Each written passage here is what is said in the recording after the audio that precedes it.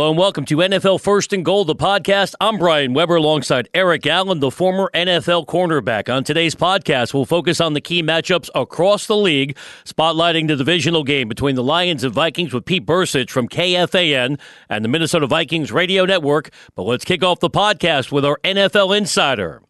Now, it's time for NFL Network reporter Ian Rappaport. It's the Rap Sheet on the NFL on TuneIn. Ian, always a pleasure. We appreciate you taking the time. The Steelers beat the Ravens today. Baltimore has lost 3 consecutive games. What can you tell us about John Harbaugh's job security heading into the bye week? Yeah. As it was explained to me, and I talked about this morning on our pregame show, it's a little tenuous, and he is certainly on the hot seat. He is being watched closely by management, and I would say there's certainly some pressure on him. And as it was described to me, a mid-season firing would be a little bit of a surprise. But you go into the bye week, lose to 3 straight, losing to your rival. They're going to look at everything, and I would expect Harbaugh to do the same. Does he, for instance, change out offensive coordinators? Does he look to mix Lamar Jackson and into the mix a little more? I mean, there's a lot that they can do. I would be surprised if they made a move with Harbaugh himself, but I do know there certainly is frustration inside the organization. And at the end of the year, this is a team that needs to go to the playoffs, or we're probably looking for a new coach. How much and how easy, pushback-wise, if they start to insert the quarterback and kind of start to trying to find a way to get the future. We're talking about potentially Lamar Jackson getting more playing time.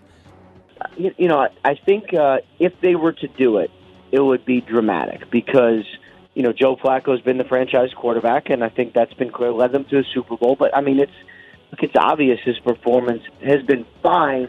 But when you're taking up that much of the salary cap, it needs to be extra special. And he's been just kind of average. And, if they wanted to mix Lamar Jackson in more, I don't think anybody would argue. I mean, even Joe Flacco knows that the team is not winning. They've lost 3 straight. I would imagine that would be one option kind of going forward for Baltimore to say, all right, we love Flacco, but we drafted this guy for a reason, and we're going to really play him. I would look for. Look, the defense is great. They deserve to be better as a team, so they're going to look at all options. Chatting with our NFL insider Ian Rappaport of NFL Network. Be sure to check out his podcast, Rap Sheet and Friends, right here on TuneIn. Ian, it's a short week for the Steelers, getting set for Thursday Night Football against Carolina. Any sense if Le'Veon Bell's going to finally show up this week? I don't think it's going to be this week. He's not going to play before the Thursday night game. What's crazy is the Steelers literally have no idea.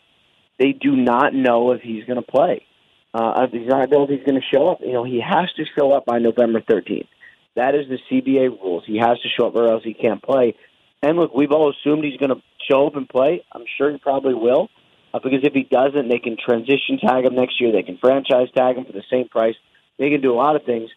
What no one has told me is he is definitively 100% playing this year, which is an unbelievable situation. Meanwhile, they have James Conner, who is putting up statistics that are every single bit as good as Le'Veon Bell did. I mean, I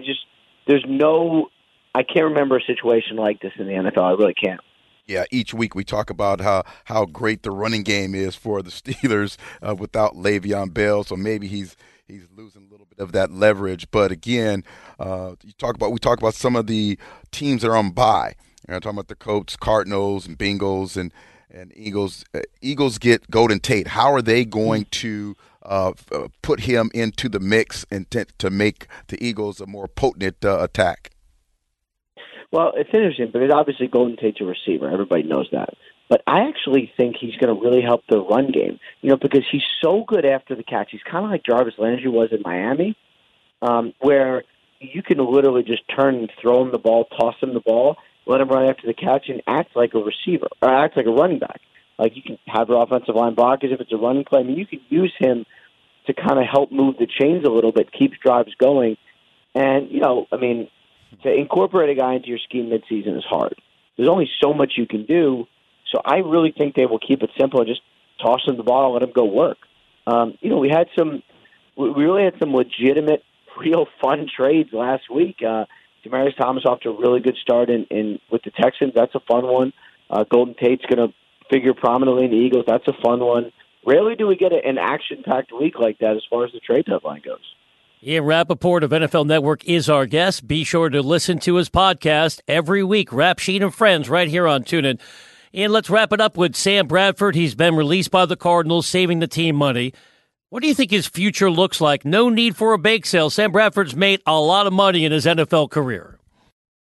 Sam Bradford has made $130 million in his career, which is absolutely incredible considering he's basically been an average quarterback, but a very, very rich one. He has certainly won the business of football. So after the trade deadline, all players who are released go on waivers. That's going to happen for Bruce Irvin. It's not going to be Monday. It's going to be Tuesday. But it's going to happen for Bruce Irvin, and it's going to happen for Sam Bradford. So we will find out on Monday if he's claimed and who claims him. I mean, there's the Buffalo Bills who have Josh Allen kind of nearing a return, but obviously Nathan Peterman did not play well again today. Do the Bills claim him, take on some of the contract, and say, all right, this quarterback's going to make us viable? Does nobody claim him because the contract is too much, and then he signs as free agent? I mean, I honestly say, I really don't know. Rarely do you have a guy who started the season as a starting quarterback available on waivers in week 10 or whatever next week is. That's going to be really interesting to watch. Ian, we appreciate the information. Enjoy the rest of your Sunday, and we'll chat with you next week here on the NFL on TuneIn. Look forward to it. Thanks, guys. This is NFL First and Goal, the podcast. Now let's focus on the matchup between the Lions and Vikings with Pete Bercich, game analyst for KFAN and the Minnesota Vikings Radio Network. Pleased to be joined by Pete Bercich, former Vikings linebacker, game analyst now for KFAN and the Minnesota Vikings Radio Network. Pete, we appreciate you taking the time. How about the defensive effort today? The Vikings were all over the Lions, sacking Matthew Stafford 10 times. Yeah, it was pretty amazing, and we've had our defensive struggles early on in the year. I know getting Everson Griffin back has helped. It was the second game back. But Danielle Hunter just really stole his show today with 3.5 sacks and a ball and a fumble recovery for a touchdown. I mean, Stafford, the record, he only been 8 times in a game is the most that he ever had been sacked. And then you look at all the defensive lines that the Minnesota Vikings have. We're talking the Purple People Eaters, and back in the day with with Noga, Millard, and Dolman. I mean, John Randall, one of the greatest interior pass rushers of all time, never got to 10, and they got to 10 today. So it was a big day for the defensive line. Yeah, whenever a defense is impressive like that, 10 or more sacks, something has to happen on the back end also. How were the Vikings able to kind of, for the first time really, because they've struggled a little bit, giving up some plays, how were they able to kind of bring it all together from the back end, the 2 tremendous safeties, the corners, everyone kind of helping this team kind of get these 10 sacks today? Well, they did a little bit of it on blitzing. Mackenzie Alexander is a young, one of our younger players. He's playing nickel, does a really nice job when he's called on to blitz. Harrison Smith, hit a really nice play on a disguise, and caused Stafford to hold on to the football a little longer. That caused another one, but once you get about 4 or 5 on a guy, he has a tendency to not really want to stare down the field too long and start scrambling. But Xavier Rhodes hung in there tough. He was in and out. His ankle's still bothering him. Holton Hill, an undrafted guy, came in, and he's been playing a little bit the last couple of weeks. He's done a good job when called upon, but without Anthony Barr, without Andrew Sendejo, Anthony Harris stepping in and playing a little bit, Jaron Kearse coming in. I mean, there have been a lot of different guys in the back end, but they deserve credit as well. The linebacking crew deserves credit as well because Stafford just didn't have a lot of options on some of those. Talking Minnesota football with Pete Bercich, game analyst for KFAN and the Vikings Radio Network. Pete, what does a healthy Dalvin Cook mean to this offense? He had the spectacular 70-yard run in this game. Well, Latavius Murray has done a really nice job, but you're looking at the other guy running the ball being Mike Boone, who's a rookie. He's done a good job. But the explosiveness, I mean, we've been playing musical chairs at offensive line. Riley Reif getting back. You have Danny Isadora playing guard. Pat Elflein at center, Mike Remmers, and then Brian O'Neill, a rookie at right tackle. But the ability that you have a running back who can just take it to the second level, has that kind of explosiveness. He's also a pretty good route runner and a pretty good receiver, so that's an added dimension. But we haven't seen him in a long time, and it's just nice to have Dalvin Cook back. He has the bye weekend this weekend, and just another added weapon to this offense. Are the Minnesota faithful fans excited about what Kirk Cousins have been able to do so far? Absolutely. I think he's made a few mistakes as of late that have been uncharacteristic of him. But he always, he brought us back into a couple games. I mean, the tie that we had against Green Bay. I mean, he's done some really, really. He's had some really amazing games. Manages the game well. Has made a couple mistakes the last few games as of late. So hopefully that's not a trend that that will continue. But his leadership is really showing up. And when the Vikings are balanced offensively, when we can run and throw the football and not become one-dimensional, it's a pretty solid team. Final thought on the division. We know that Green Bay is always a dangerous team in Minnesota with the tie earlier this year. How about the Bears, much improved at 5-3? How rugged do you think the NFC North is going to be this year, Pete? Well, we'll find out here in the next couple of weeks. The Vikings have a bye, then we play at Chicago. And then the next game will be at home Sunday night, I believe, or Monday night. I can't remember which one. I think it's Sunday night against the Green Bay Packers. So call me back in 3 weeks, and I'll let you know exactly, what the NFC North is going to look like. But, the Chicago has not been a friendly city for the Vikings over the past 10 years, and, it's going to be rough to go in there, try to get a win on a team that's definitely has some momentum, playing great defense. And then, Green Bay, we'll see how they do tonight, but they're always a threat, and we'll have them at home. So the next couple weeks are really going to tell. Pete, we'll take you up on the offer because we like to spotlight the best teams in all of football. We appreciate you taking the time to join us today on the NFL on TuneIn. Well, thank you for having me. Appreciate it. Next on NFL First and Goal, the podcast, let's break down the game between the Falcons and the Redskins with Super Bowl champion Rick Doc Walker, sideline analyst for the Team 980 Washington Redskins Radio Network. Always a pleasure to check in with the Super Bowl champion Rick Doc Walker, sideline analyst for the Team 980 Washington Redskins Radio Network. Doc, thanks for taking the time. What'd you take away from today's game? Well, Sarkisian, as a coordinator for the Falcons, a bye week, a brilliant plan, and superior execution by Matty Ice, and just a great group of receivers who executed at a very high level. Am I seeing Redskins-wise coverage bust? Afraid to go man-to-man? What am I seeing here in the back end with this coverage for the Washington Redskins? No, not today. The burst happened earlier. There's a communication situation. Today you saw an offense that was executing at a superior level, that was dominant on third down, and you just saw a better team execute. Talking Redskin football with Rick Doc Walker. Doc, Alex Smith having another efficient season. What has he brought to this offense? Well, he didn't turn the ball over, except for today the ball went out of Davis's hand. He has been very smart, secure with the ball. We have not excelled. We're like at a 4 from 1 to 10 in pass proficiency. And he's got a lot of musical chairs with his receivers, not the offensive line. But he's a veteran, and he hadn't panicked on it. But hopefully the best is yet to come.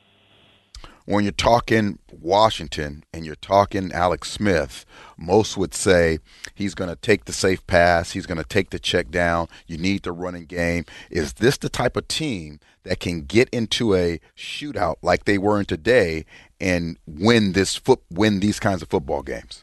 Well, I think you already know the answer to that, and that is no. If we don't, the games we win, we jump out first. We have to have a lead. We're, like I said, if we're a 4 out of 1 to 10, then you answered your own question, we're nothing to brag about offensively yet. We've been able to hog the ball at times. AP's been fantastic, but this is nothing to where it has to be if they plan on being dominant. Doc, let's amplify what Adrian Peterson's been doing on his way to the Hall of Fame. Held in check today, 9 carries, 17 yards. But overall, how impressed have you been by what Peterson has been doing at the age of 33? Well, he's a freakish athlete, so I don't think his age is relevant. He's AP. He's a gold jacket guy. I know he'd like to go out on the biggest stage, and in order to do that, this offense has got to figure out what fits him best. I think the same thing applies to the quarterback.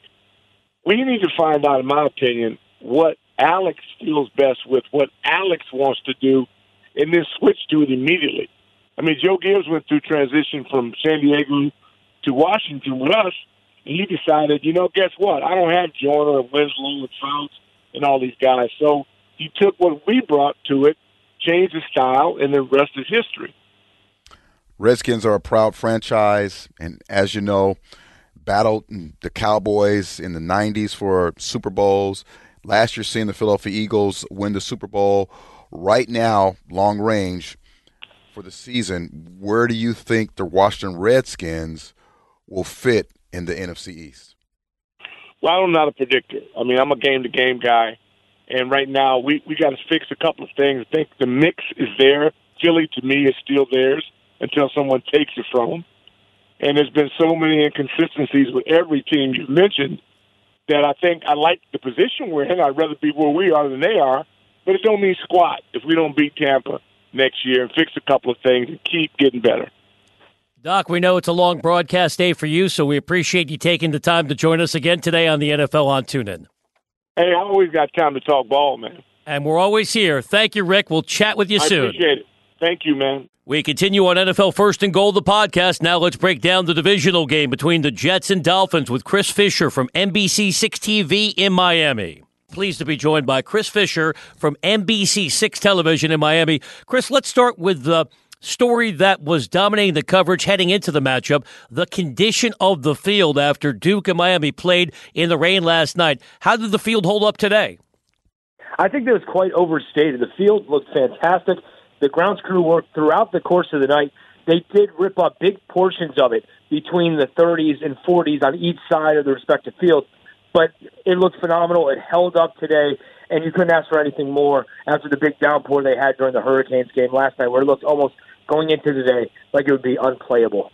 As a defender, I love the elements, the field being bad, the snow, the rain. It gave you an opportunity to really square down and buckle down on offenses. Talk to us a little bit about today, the struggles of Sam Darnold.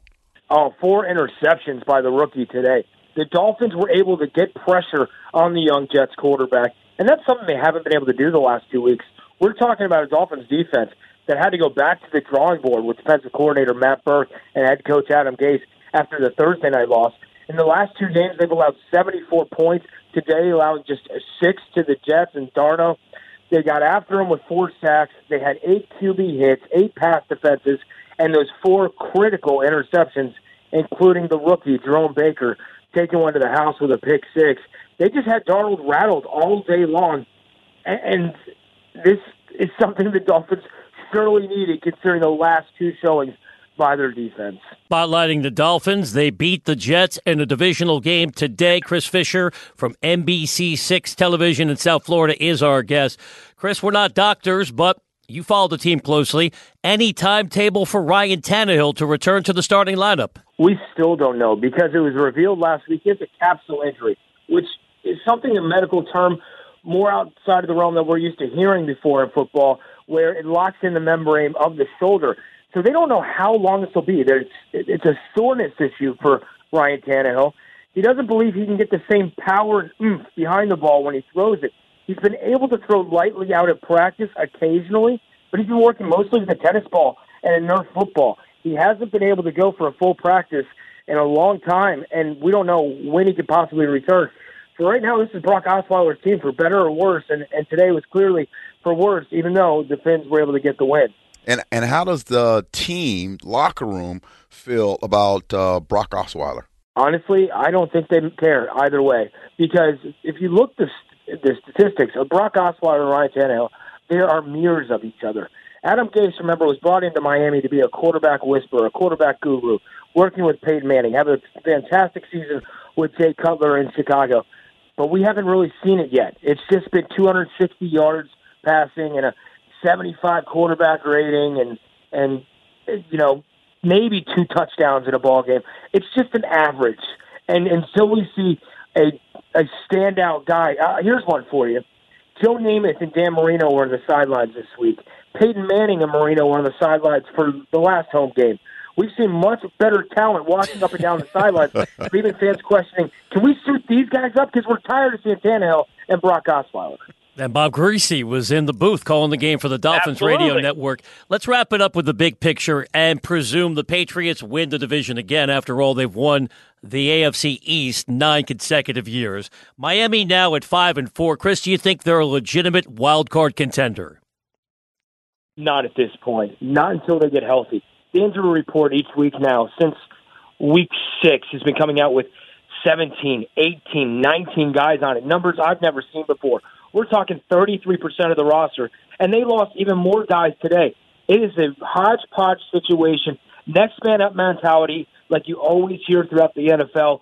But for the Dolphins, it literally is, as Cam Wake said today, who's next? Because they just don't know who's coming up next to step onto the field and who's going down next to injury. So at this point, I would rule them out as a wild card contender unless they can put together some wins. Remember, they play Minnesota, Green Bay, and another one against the Patriots. Chris, we appreciate the insights. Thanks so much for taking the time to join us again today on the NFL on TuneIn. Always, thank you. As we continue on NFL First and Goal, the podcast, let's take you round the league with Jason Cole, editor-in-chief of Fansided.com. Now let's take you around the league with a good friend of the NFL on TuneIn. It's Jason Cole, editor-in-chief, Fansided.com. Jason, congratulations on the new opportunity. What'd you take away from the Saints' victory over the Rams? I'll say this. It's interesting because the number one seed in the NFC could be determined by a questionable call on a fake goal, right? Because the Hecker play, the Rams are about to take a lot of momentum, whether they kick the field goal or whether they just go for it and get the first down. And he looks like he got that first down, and they ruled that he didn't. And immediately after that, the Saints get control of the game, and they go 28-14, and the Rams are playing from behind the whole time. And I think momentum shifts as this thing plays out with the Saints using this game to get home field advantage in the NFC Championship game. That game in January becomes a whole lot harder potentially for the Rams. Yeah, so that one play, I should say, has a huge impact on potentially on the entire season. Yeah, for sure. Saints played a pretty perfect football game today. I mean, ran the football effectively. Mike Thomas was just outstanding today. Do you see the Rams being better when they add a couple of players who have been injured? Well, I mean, you got Akeem. I mean, look, Eric, I don't know how to explain corner play to you. So, I mean, but you get Akeem back. That he's a guy who can run with Mike Thomas. I mean, if nothing else, he may not be able to run exactly with him at this age, but he can fight him. Right. I mean, that's Aqib Talib's game. So I think that you can change this game a lot if you get healthy with those guys. I mean, Marcus Peters, he's okay, but he's not physical enough to play with Mike Thomas. So I think that Mike Thomas, wears him out. It's a matter of, again, if you can get Aqib Talib back, this potentially changes the game quite a bit, in my view. Taking you across the league with Jason Cole, editor-in-chief of Fansided.com. Jason, Pittsburgh was victorious on the road in Baltimore. The Ravens now have lost 3 straight games, go back to their Super Bowl win over the 49ers. Baltimore is precisely a 500 football team. What do you make of reports that John Harbaugh may not have too much job security moving forward? Well, he didn't have a lot of job security at the end of last year. I mean, Steve Bisciotti, the owner, at his end-of-the-year press conference, said he thought about firing him last year. Now, I'm a little perplexed by that because I think that team gets more mileage out of their offensive talent than most others in this league. Because we talk about Crabtree and some of the other guys they brought in. Those guys played well in their first 4 games, but there's not a lot to that team that's explosive, and that includes Joe Flacco. I mean, they had a pretty good indictment of Joe Flacco himself by taking Lamar Jackson in the draft. So, who are you supposed to hold accountable for the fact that this team is not playing all that well? Is it the fact that they don't have a lot of talent, or is it the head coach? And I think it's a lack of talent. Look, I love Ozzie Newsome and everything they did up until he retired, but picking offensive players, especially skill position players, not his greatest, that's not his long suit. Let's just put it that way. Help me make the case that the Chargers are the team behind the Patriots and the Chiefs to really maybe upset one of those two teams. I think it's a pretty easy case. I mean, they've got three good receivers. Not great. Not one of them has blazing speed, okay? And they're just kind of, doing a Band-Aid routine at tight end, so they miss Hunter Henry. But Melvin Gordon, awesome offensive line, relatively healthy, especially compared to the rest of the league. That quarterback is really experienced. To me, they're a half step behind. Now you add Joey Bosa to that team, now we're getting serious, right? Yep. We're talking about guys who can change the game, with a player or two here or there. So I think that they're right there in terms of being able to upset somebody, being able to take on one of those top two teams. I don't think there's any question in my mind, especially because neither of those other two teams are particularly good on offense. Not on offense, on defense. Right. So I don't think that they can stop the Chargers very well. And you get into a score fest, the Chargers have a chance. Now, the Chargers haven't necessarily put up a ton of points lately, especially not today. But I think they're capable of doing it, as well as, just a step behind those other teams. You would say that the Chiefs have them on speed and probably a tight end. And likewise, New England has them overall because of the quarterback and because of Gronkowski and some of their depth at wide receiver. We are recapping this NFL Sunday with Jason Cole from Fansided.com. Jason, last one for me. Houston outlasted Denver to win at 19-17, and after their 0-3 start, the Texans now have won 6 consecutive games. Where would you put them in the balance of power among AFC teams? I think they're right behind the Chargers, and you have a debate between those two, which one you like better. My thing is, what is Deshaun Watson, or what do they allow Deshaun Watson to be on a week-to-week basis? Because there are moments when he's just explosive, and there are other moments where he looks, kind of league average, sort of mundane. And I think that some of that has to do with I think they put a lot on his plate mentally, and I'm not saying he's not a smart kid. I think he's a really smart kid.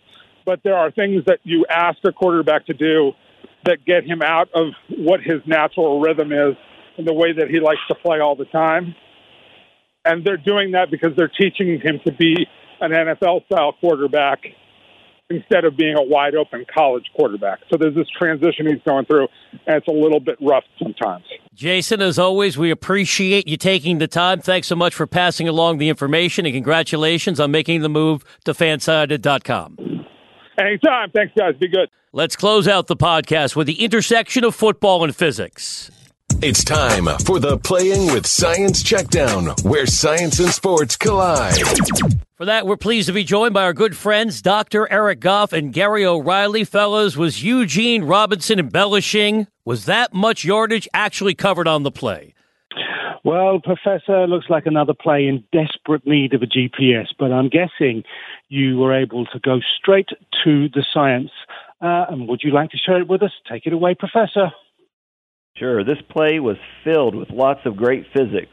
The Panthers started the play with DJ Moore lined up to the far left and Curtis Samuel lined up to the far right. Behind Cam Newton were running backs Alexander Armah and Christian McCaffrey. When Newton took the snap under center, Armah hit the left side of the line to block. Newton faked a handoff to McCaffrey while the two wide receivers were racing to the backfield. Newton then tossed the ball to Moore, who then tossed it to Samuel. Curtis Samuel received the second toss in the center of the field. and his momentum carried him to about the Bucs' 46-yard line. He then turned on the jets and raced down toward the left sideline. After he passed the 20-yard line, he began a series of 3 incredible cuts that kept him from getting tackled. His first cut hard was to the right, then to his left, and then a great cut to his right, which took the legs right out from under Bucs outside linebacker Levante David. Samuel started the play lined up on the right between the numbers at the 35-yard line. He looped all the way across the field to his left and then ran all the way back to the right side of the field before finally scoring 14.2 seconds after the play began. He ran about 103 yards on the play. Though his average speed was 14.8 miles per hour, he had a peak speed of about 18 miles per hour. Hard, quick cuts require a lot of force. I estimate that during one of his cuts, the ground exerted a peak force on his leg of about 900 pounds. That's 4.5 times Samuel's weight. It's no wonder, Gary, that running backs have so many ACL injuries. Thank you, Professor. Wow, 900 pounds of force through Curtis Samuel's knees. That's incredible, which is basically what you could say about that play, because just about every Panthers offensive player played a role in getting that ball over the line. It was a brilliant individual effort, but a brilliant team effort too. From all of us at Playing with Science, thank you. Have a great Sunday. I'll hand you straight back to the guys in the studio. Gentlemen, tremendous insights as always. We look forward to chatting with you next Sunday. That was the Playing with Science Checkdown. All free, only on TuneIn.